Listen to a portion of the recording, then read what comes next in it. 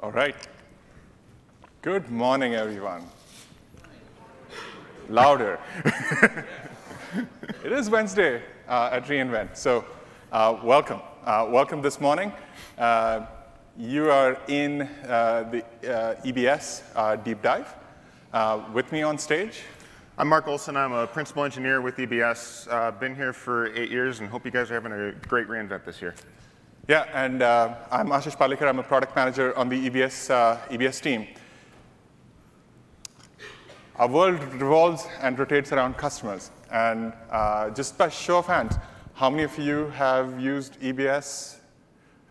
Everyone. Good. Thank you. Right? And thank you for, as you can see, we have coverage with a wide number of verticals, wide number of use cases.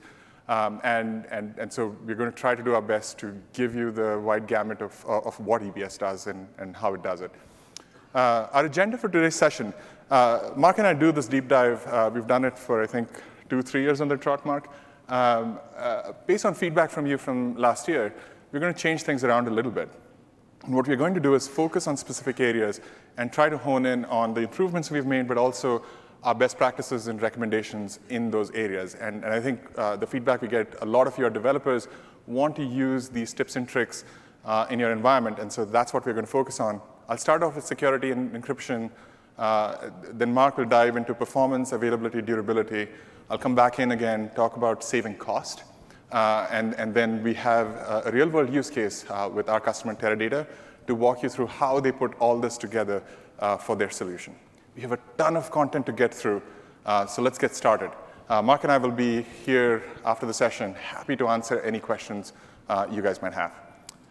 So with that, let's talk about security and encryption on EBS. So when we think of security, EBS integrates with the Amazon Key Management Service. We use AES 256 encryption, and we use customer master keys. Right? And there are a few things that are important to understand. When an EBS volume is encrypted, it implies that data at rest inside the volume is encrypted. Data moving between the volume and the instance is encrypted. Snapshots created from that volume are encrypted. And volumes created from encrypted snapshots are also encrypted. In other words, that boundary of encryption allows all these other capabilities to flow directly. How do you encrypt? Well, if you go to the Create Volume console, and right there you can see sort of the options there. And one of the options is to create an encryption, right? And select a master key for that. How do you select a master key? You go into the KMS console, and within the KMS console, you can now create a new KMS master key for EBS. Creating the master key allows you to define key rotation policy, enables CloudTrail auditing, controls who can use the key, controls who can administer the key, right? And once you define that key, you can now select it within that master key setting in your Create Volume console. From that point, as you add storage, you can just select the encrypted option and select the key, right? If you're like me, and you like CLIs, then that's how you do it on the CLI, right? You can select the run instances command, select block device mappings, and in the mapping JSON, specify the key ID that you want to use, right? One question we get asked often, if we use encryption, does my EBS optimized performance get reduced? The answer is straightforward. It's no, right? The rated performance on our 4 series and 5 series of instances, which is the C4, M4, R4, C5, M5, R5, is exactly the same, whether you're encrypted or not encrypted. Right? So in other words, encrypting an EBS volume does not reduce your rated performance on those instance families. Right? And so that trade-off doesn't exist. Later on, Mark will talk about why that is. But it's important for you to understand that you're not making a performance and encryption trade-off. Part of the EBS journey is also snapshots. And within snapshots, while we won't go into depth in snapshots specifically, snapshots of encrypted volumes, as we talked about, are fully encrypted. volumes created from snapshots that are encrypted are also encrypted. You can encrypt an unencrypted snapshot by copying it, and you can re-encrypt a snapshot while you're copying it as well. So why are snapshots different? And this is hugely important because of some of the security implications. Snapshots can be shared across accounts. They can be copied across accounts. They can be copied within accounts. They can be copied across regions. And snapshots are used to create armies, right? And it's super important to realize that that changes some of the security posture related to snapshots. So let's look at sharing of snapshots. When sharing snapshots, you can go down the Modify Permissions tab as you think about the Create Snapshots console. Or if you like CLIs, here's the CLI command to do it. You can describe the snapshot attribute and create a volume permission. The permission tab there actually is permission for sharing it publicly, and I'll go into that a little bit later. Here's what this looks like on the console. On the console, sharing looks like you have two options. You have public and private, and then you have private that you can share with an account. Be especially cautious about the public sharing, right? When thinking about sharing snapshots and armies, public sharing is a reasonable use case for armies, right? But be super cautious about why you're sharing those armies. Think about marketplace armies. That's a reasonable use case. In almost every other case, you want to share it with a specific account, right? And if you want to launch a volume from that snapshot, one of the things that we see often is that customers don't copy that snapshot into their region. So you need the snapshot in region in order to launch a volume from that snapshot. So be aware of that. One question I get asked often is, how do I check what my snapshot sharing permissions are? Two ways to do it. Here's on the console. Within the snapshots console, there is a permissions tab. You can click on the permissions tab, and as an example, here's a snapshot that I'd made public. That is an example of the snapshot that is public. If you pull the describe volume, the create volume permissions, you can see that the group is all. Again, that's a publicly shared snapshot. Again, very few reasons to actually do that. Make sure you understand why you're doing it and how. All right, so we talked about copying snapshots and how you can encrypt and re-encrypt. Let's see how you do it. So you go into the snapshots console, pull down the copy snapshots tab, and within the copy snapshot, you can specify the encryption, right? If you're doing it via CLI, that's how you do it. But basically, you can select if it's an unencrypted snapshot, you can encrypt it. If it's an encrypted snapshot already, you can go change the key. What's a use case for that? This is a use case that we have discussed with multiple customers, and we see this pattern a lot. Customer has snapshots.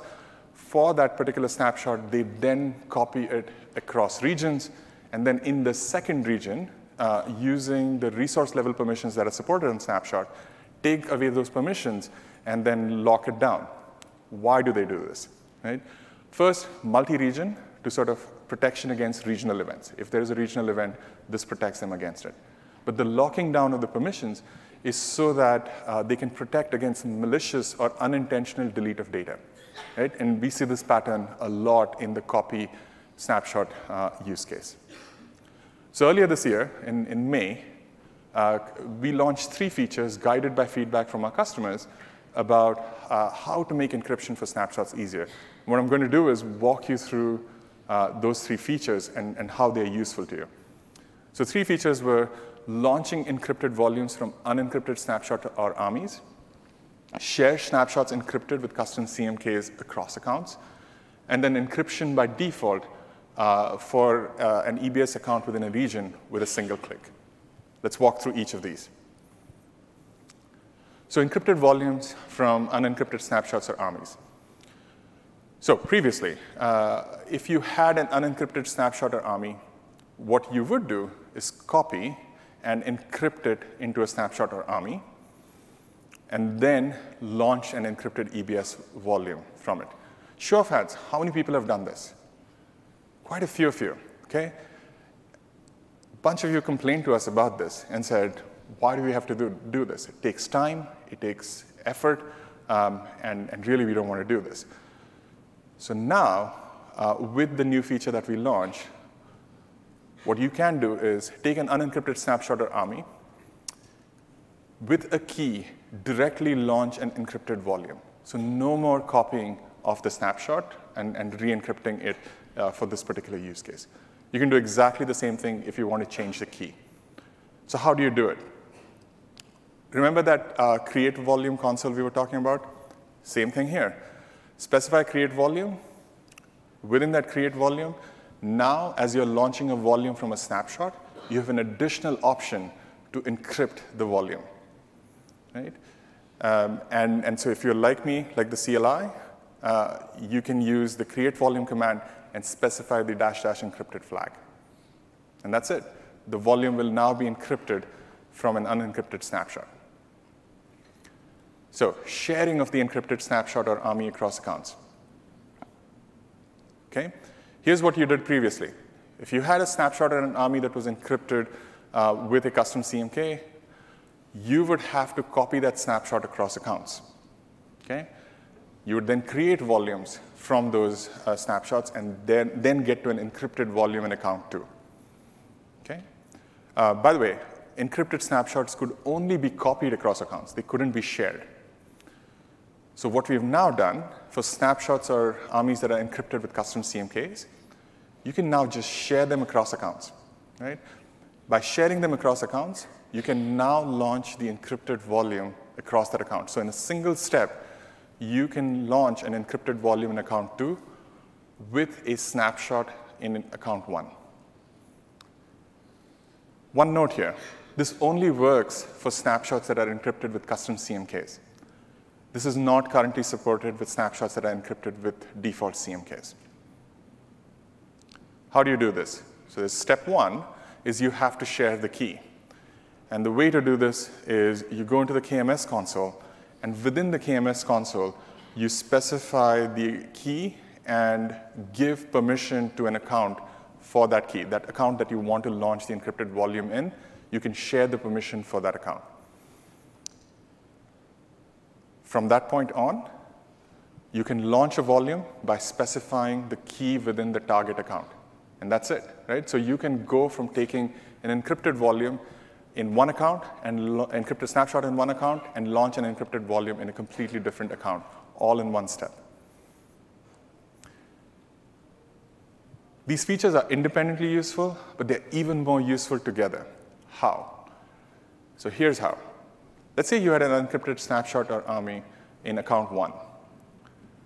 You now have to copy that snapshot, re-encrypt it in account 2, and then launch the encrypted volume in account 2, right? With these two features, here's what that looks like. You have the unencrypted snapshot or AMI in account 1. You can launch a fully encrypted volume in account 2, right? All in one step. And again, our goal is here to make encryption simple. So while this is simple, you still gave us feedback that this was not simple enough, right? And so what we launched is a third feature, which is account-level encryption by default at a regional level. What's the problem? So many of you had come and told us, well, my business has a need to make sure that all my EBS volumes are encrypted. Okay. The way that administrators used to achieve this was within the account, they would set IAM policies. So if your end customer launched an unencrypted volume, it would block it from launching unencrypted volumes. The second way that administrators used to manage this is actually by taking the unencrypted volume, creating a snapshot, copying and encrypting the snapshot, creating an encrypted volume, and attaching it back to the instance. Pretty complicated stuff, right? And part of what we didn't like about this was it makes it punitive from a usage standpoint, and so pretty much prevents customers from launching volumes when they should. And so the team worked hard and tried to figure out, okay, how do we solve this use case? And what we launched, and I'll show you how we sort of do this, is a single account-level regional setting. right? And what it does is, with that single account level regional setting, all your new volumes in that account and snapshots from those volumes are fully encrypted from that point on, right? There is no change to your existing workflows.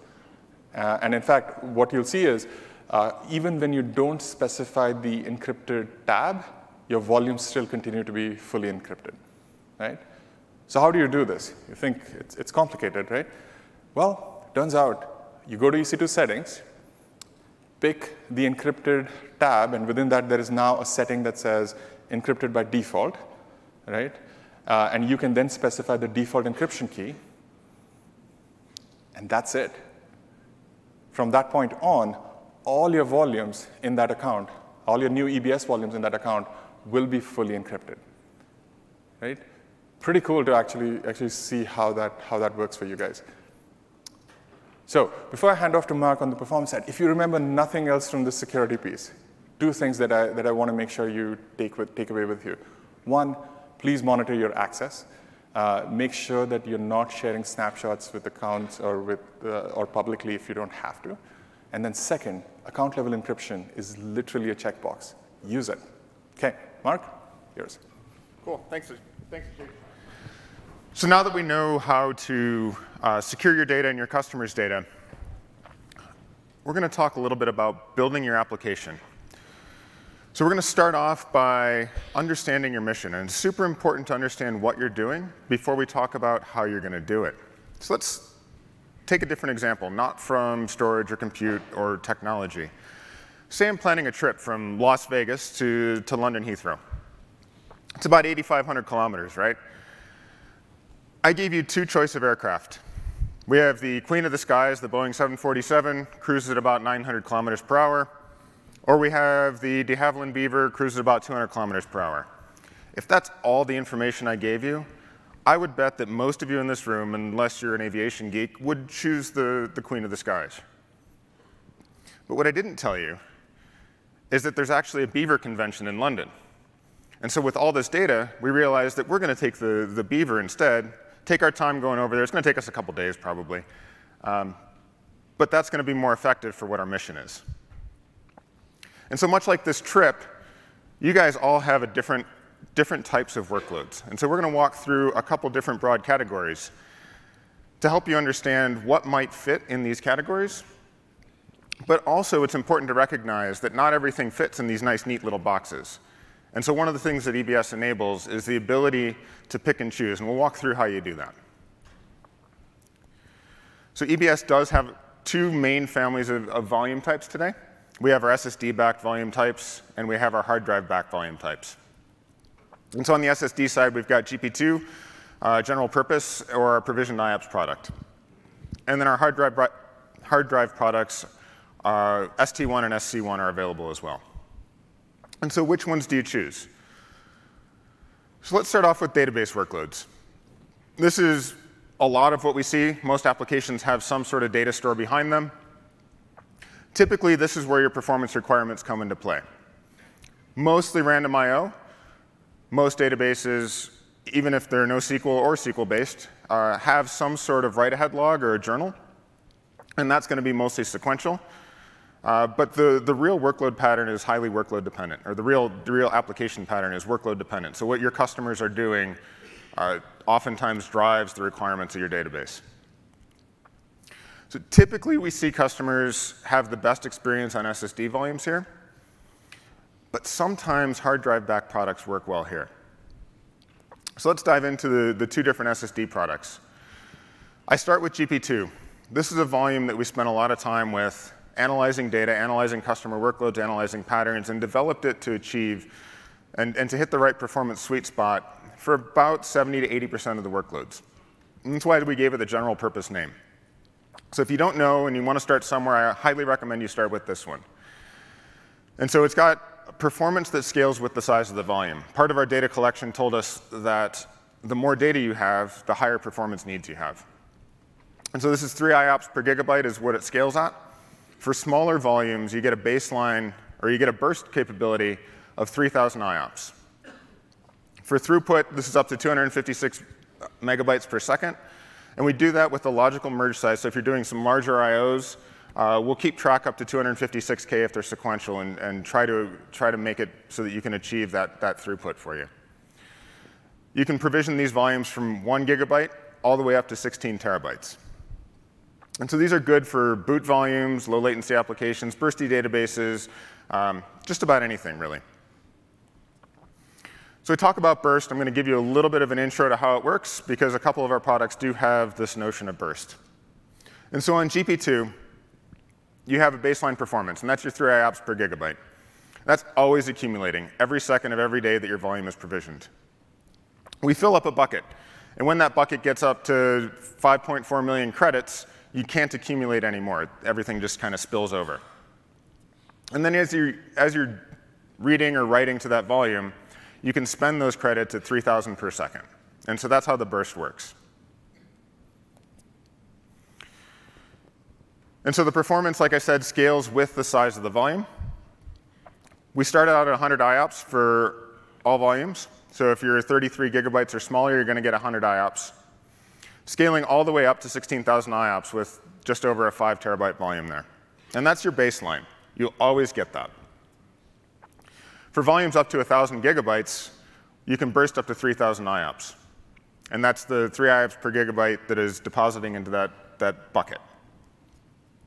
So if we take an example of a 300 gigabyte volume, you get a baseline of 900 IOPS, but you can burst to 3,000. So when you need it, sometimes you might have some peak workloads, it's there for you. A question I often get asked is, how long can I burst? And so with 5.4 million credits, and you're getting 3 IOPS per gigabyte, it's actually a curve that's nonlinear. And so the bigger the volume, the longer you can burst. So that 300 gigabyte volume, you can burst for 43 minutes. If we go a little bit larger to 500 gigabytes, you've got an hour of burst. And then as we get bigger and bigger and bigger and approach that 1,000 gigabyte mark, you get a longer time period. So 950 gigabytes gives you 10 hours, or most of the day.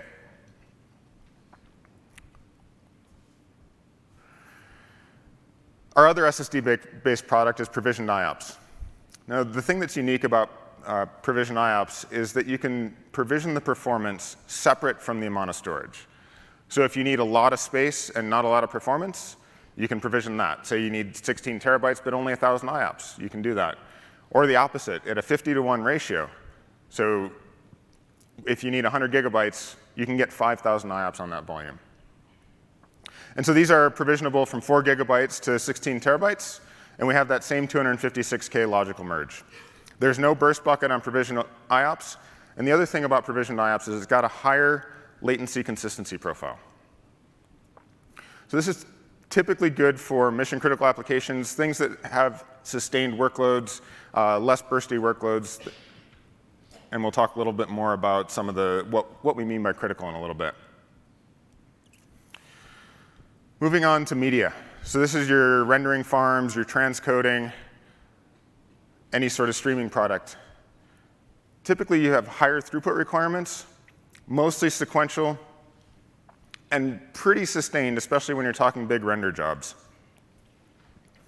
So for these products, our throughput optimized HDD, our ST1 product, might be a good fit, and also not called out here if ST1 doesn't have enough throughput for you, provisioned IOPS with its 1,000 megabytes per second of throughput might be helpful. Most of the time, ST1, and here we'll talk a little bit more about that, ST1 is good enough for you. So much like GP2, this has a baseline that scales with the size of the volume. However, the scaling is different. We use throughput instead of IOPS on our ST1 volumes. And so you get 40 megabytes per second per terabyte, up to 500 megabytes per second. And then a burst that's designed to allow you to scan the entire LBA range a few times a day. And so you get that up to 500 megabytes per second. The difference on the burst with our hard drive back products. I don't have a slide dedicated to this, but I do want to cover it quickly. On GP2, the burst bucket is a fixed size. On our hard drive back products, the bucket actually expands with the size of your volume to give you that multiple times a day scanning rate. These are not designed for boot volumes, and you have a minimum capacity of 500 gigabytes, but you can go up to 16 terabytes. And on the logical merge, and what I mean by logical merge is we don't actually hold on to your I/O and wait for the next one to come in before we complete it. We just keep track of where it was. And if the next one looks like it's in the same place or sequential or the next LBA range over, then we'll count it as part of the previous I/O. And so this is good for large block, high throughput sequential workloads. Data and analytics. This is a common application. You've got log analytics that you want to do, Kafka, Splunk, Hadoop, maybe data warehousing, different type of database pattern. Typically, these are higher throughput requirements, usually sequential I/O, but not really sustained applications. So there might be some daily or hourly or weekly periodicity to it. And so these are good for one of our hard drive back products, either ST1 or even ST1, which is a little bit colder. This is designed for one complete scan a day. So the baseline throughput is lower, the burst throughput is lower, and it comes at a lower cost as well. Everything else is similar to our ST1 product. So we've got the 1 megabyte logical merge, 500 gigabyte minimum capacity, and up to 16 terabytes.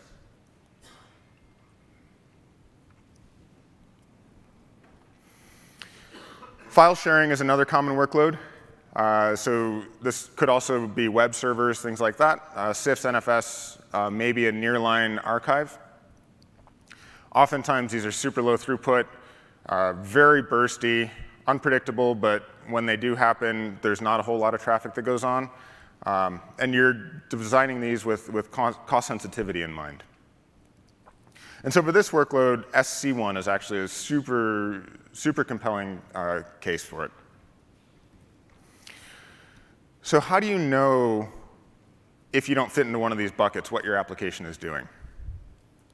Well, the first thing we can do is fire up one of my favorite tools, and I use this all the time to give me a quick glimpse of what's going on with an application. And so this is IOStat. It's a Linux utility. And we see here that over the course, so I've had a simulated workload to 1 EBS volume. And on the read side, so this is the R/S is read request per second, and then the read throughput, I'm doing about 25,000 IOPS and getting about 1,000 megabytes per second of throughput. And so that comes out to about 40K per request. So under that 256K merge size, under that 256K limitation. On the right side, much smaller I/O size. So I'm only doing 6 megabytes per second, 1,500 writes. And so this may simulate a database workload where you've got a small journal with small writes. On average, across the entire block, I'm getting 39 kilobytes per request, and that's averaging the 40 and the 4. And IOStat represents this in sectors, in 512-byte sectors instead of K. So you got to divide by 2. But what I don't know, based on those numbers, is my workload sequential? Is it random? Am I just doing 40K, or do I have some larger thrown in? And so we've got a Swiss Army knife in Linux called blocktrace. If you really want to know more about your workload, you can run blocktrace and capture exactly everything that's going on.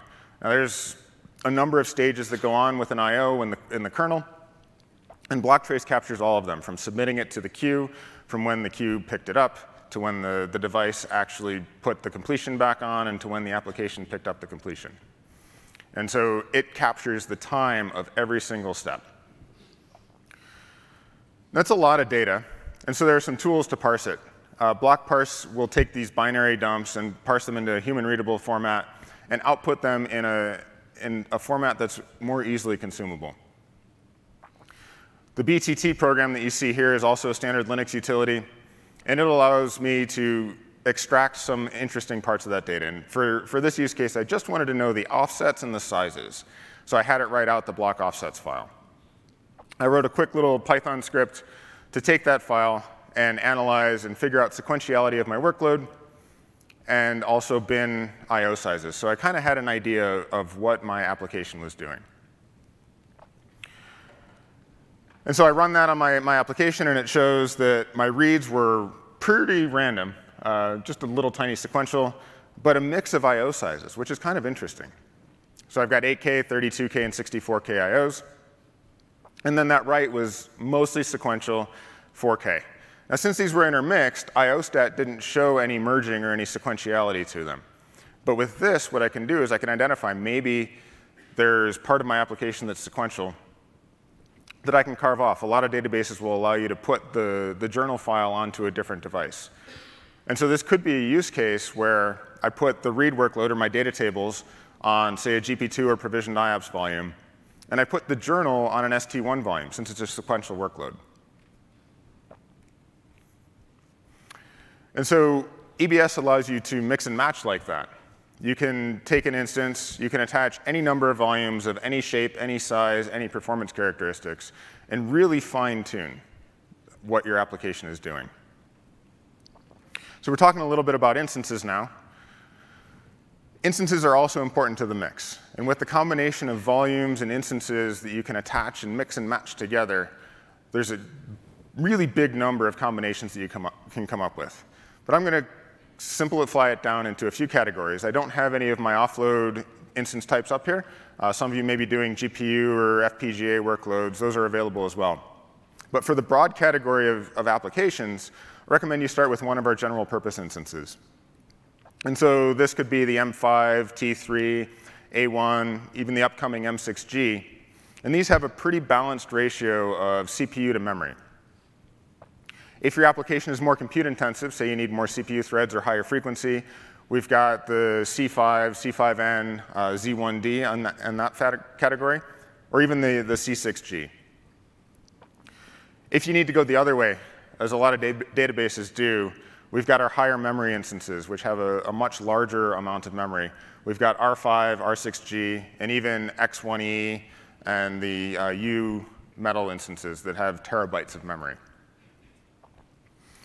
And the one thing that, if you've been around AWS and been using EC2 for a while, you'll notice that I'm focusing mainly on Nitro instances.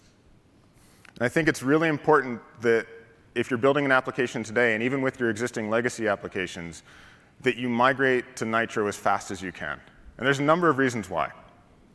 We've done a lot of work to understand the workloads, understand how our data centers work, understand how customers use the applications. And we have added things that make the platform more efficient. And so the Nitro system really boils down to 3 parts. We'll start in the center, and that's the Nitro security chip. And so this gives us a hardware root of trust. Lets us know that the hardware is what we expect it is, increasing the security of our platform. Also allows us to offer bare metal instances. And now I'm not going to go into a super deep dive on Nitro today. There are other sessions for that, and I highly encourage you to attend them if you want to geek out about some of this stuff. Our Nitro hypervisor, so we built it from the ground up. We started with KVM, but it doesn't look anything like KVM that's in upstream. We've highly customized it for our infrastructure. One of the things that we recognized is that if we offload all of our devices, we don't need any of the device emulation code.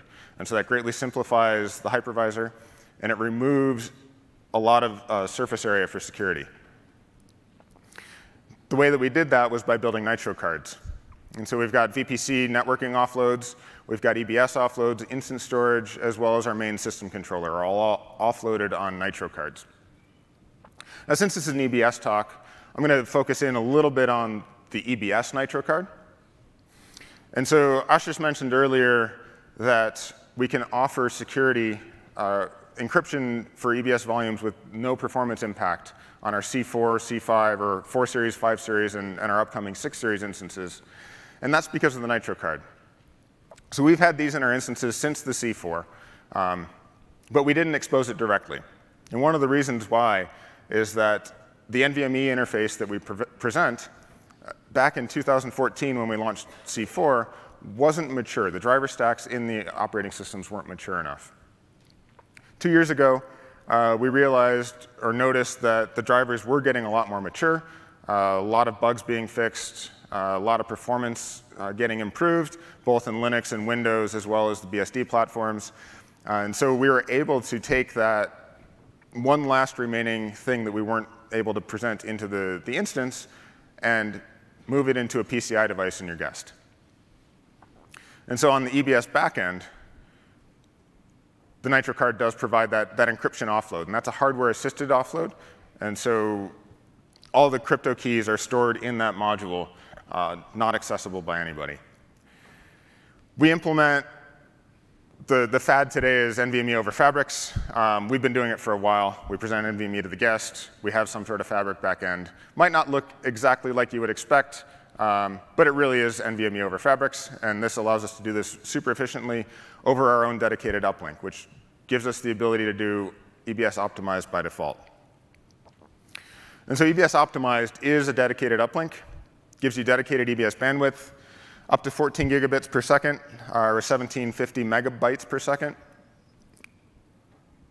And on smaller instances with Nitro, one of the things that we were able to do is provide burst capability so that you can actually burst up to a higher amount for some period of time. And Ashish will go into that later, what those numbers are, giving you the ability to use a smaller instance size, perhaps.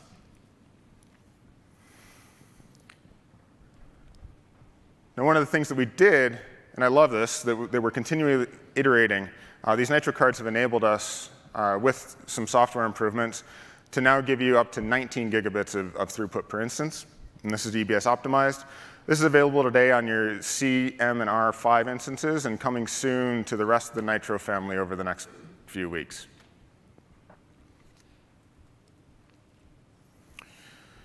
So when you're building your application, it's really important that you don't just be stagnant. Continue to experiment. What we have today, what your application has today, you may grow, your application performance needs may change as you're scaling, you've onboarded more customers. So keep experimenting.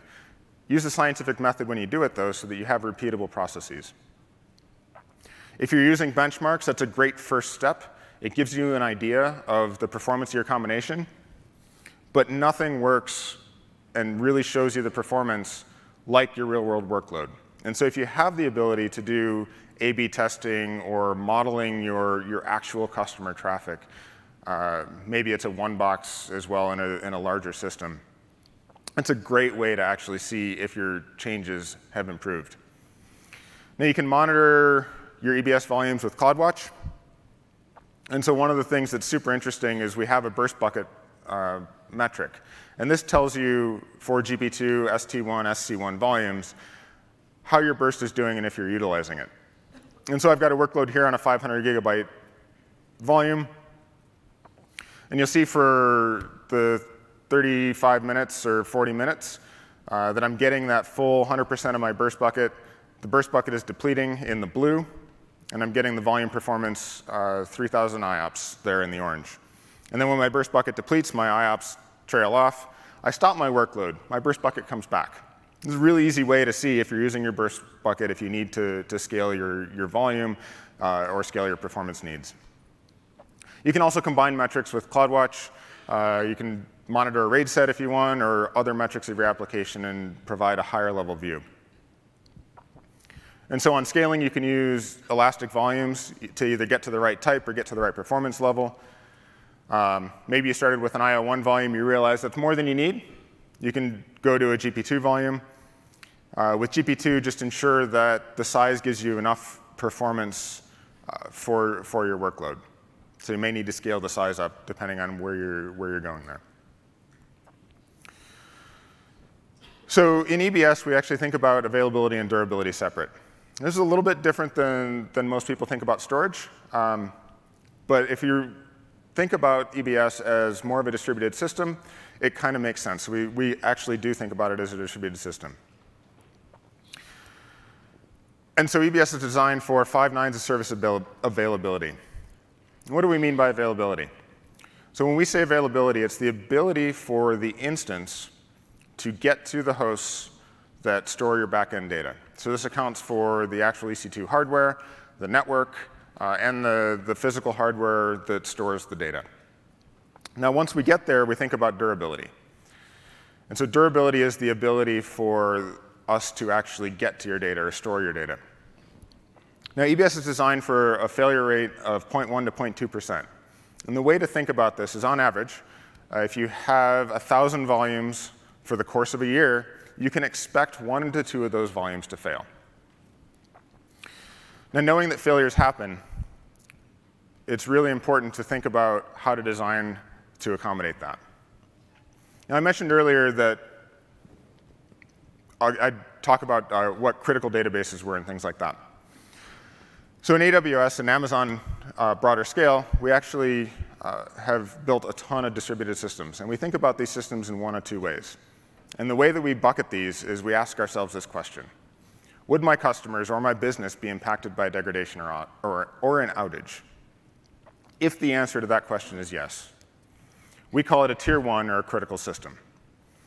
And now the question is, why would we bucket this? Why not build everything as a tier 1 system?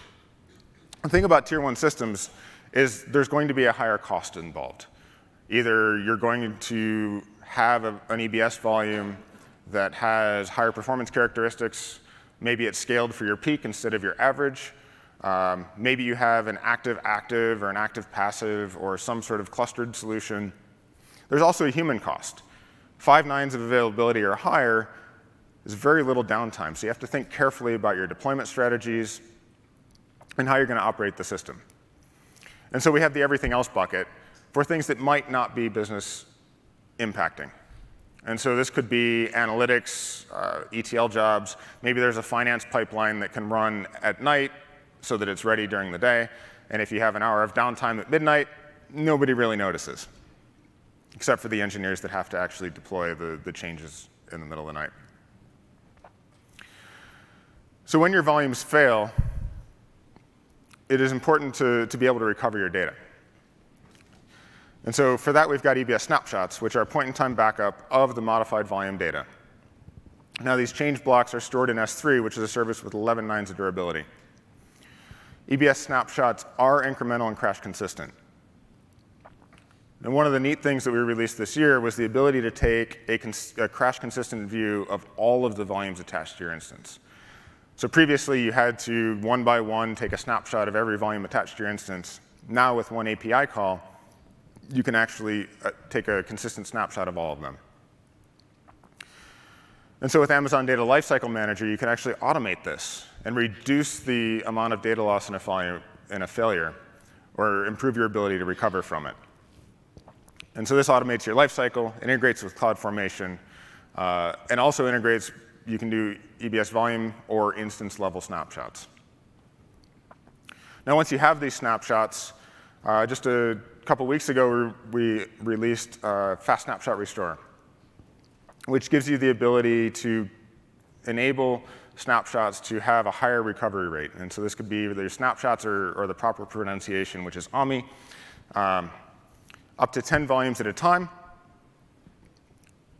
And so you just create the snapshot, we hydrate that in the background, and then you'll get near real-time performance or near expected performance as we hydrate that.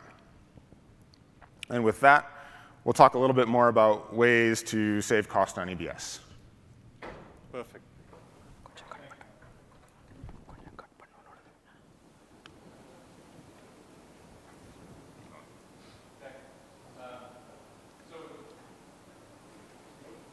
Discussion around performance and availability and durability. One of the things that we get asked by customers is, OK, so how do I save cost on EBS?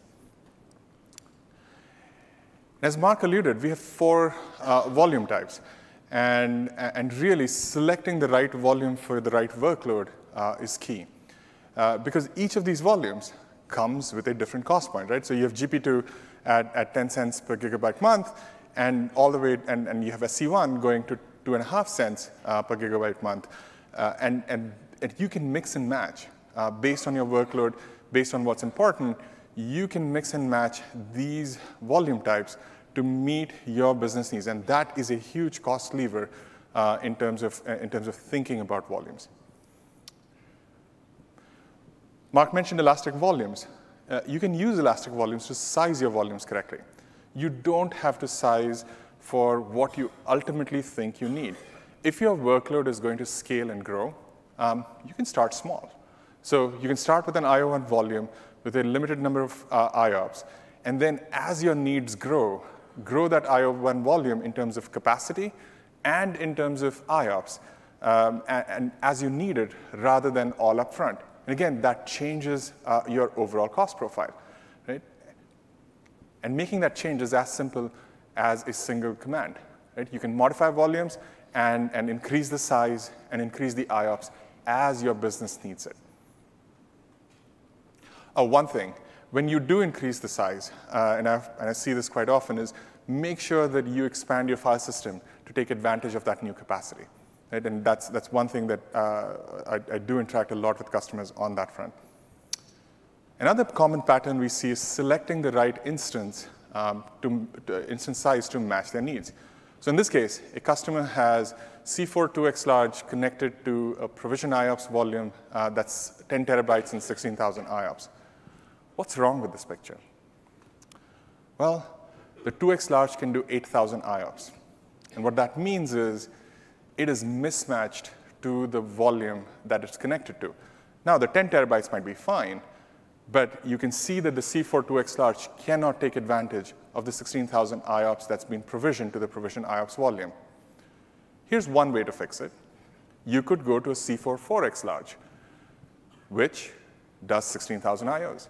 And now you have an instance that matches your provision IOPS volume IOPS. You could go the other way. You could go to you could keep the C4 2x large and reduce the IOPS on your IO1 volume to match the instance. Right? Both of those options are available, but keep tabs of which instance type you're matching to your storage needs. We talked about optimized burst earlier as a benefit, but how does it work, and what does that mean for you as customers? When you think about EBS optimized burst, we've enabled it on our Nitro family, so our 5 family, i3EN, T3, Z1D.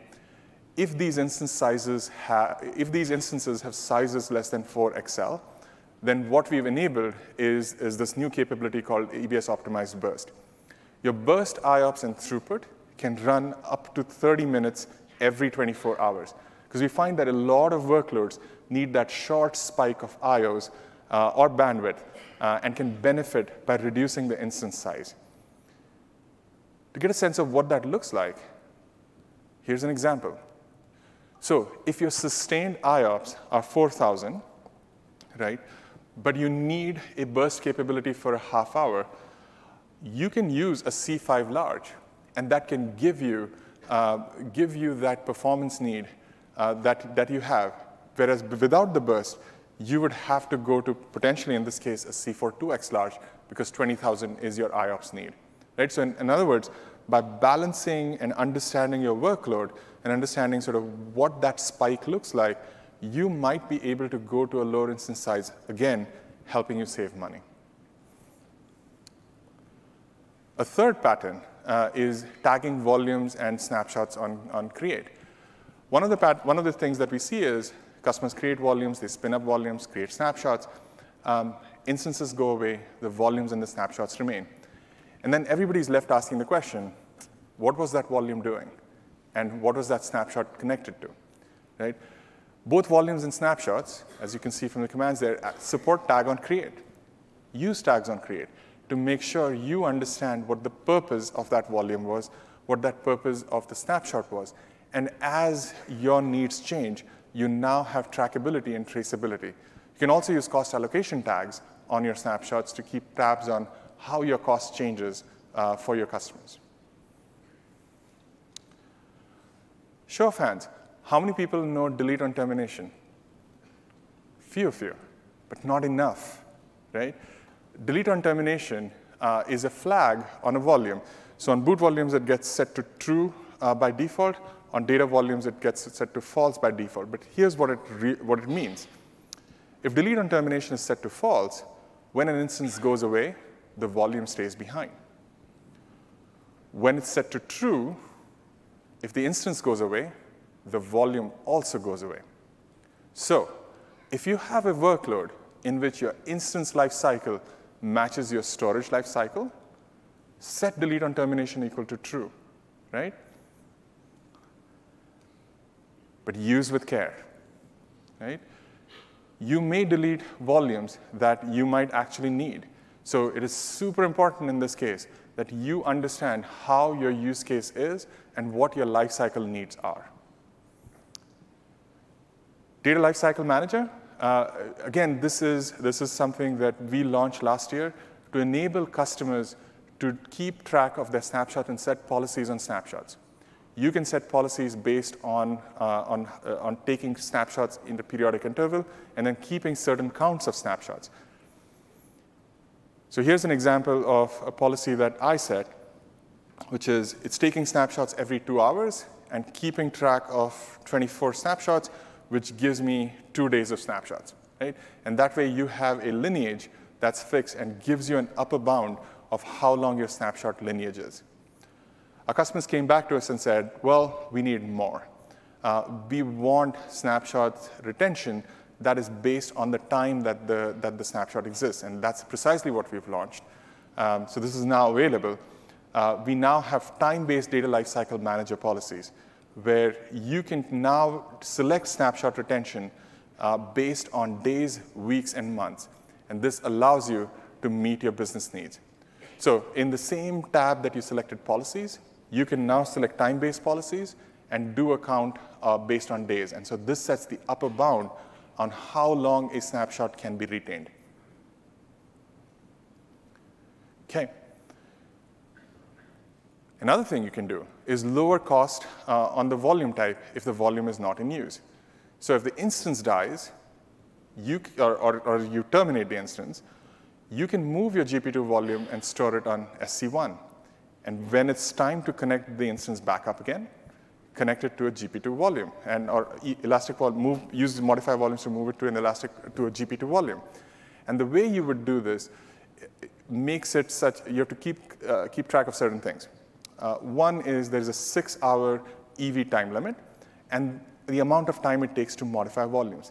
This is especially helpful if you have a predictable schedule, right? Either weekends or month ends, and something that you can plan for.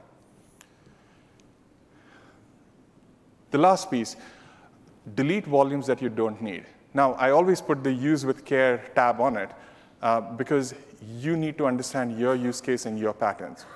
But in this case, figure out if you have a volume that's detached. In general, you can use CloudWatch events or tags to figure out how long these volumes have been detached. Set an explicit organizational policy that says how long you're going to keep volumes detached. We strongly advise that you take snapshots of these volumes, and then you can proceed to delete them. Right? These are all sort of techniques and patterns that we see customers employing in order to get to lower cost points on their EBS bill. So to put all these best practices together and to give you a sense of sort of how they use EBS, up next is Teradata. Vinod Mahesh.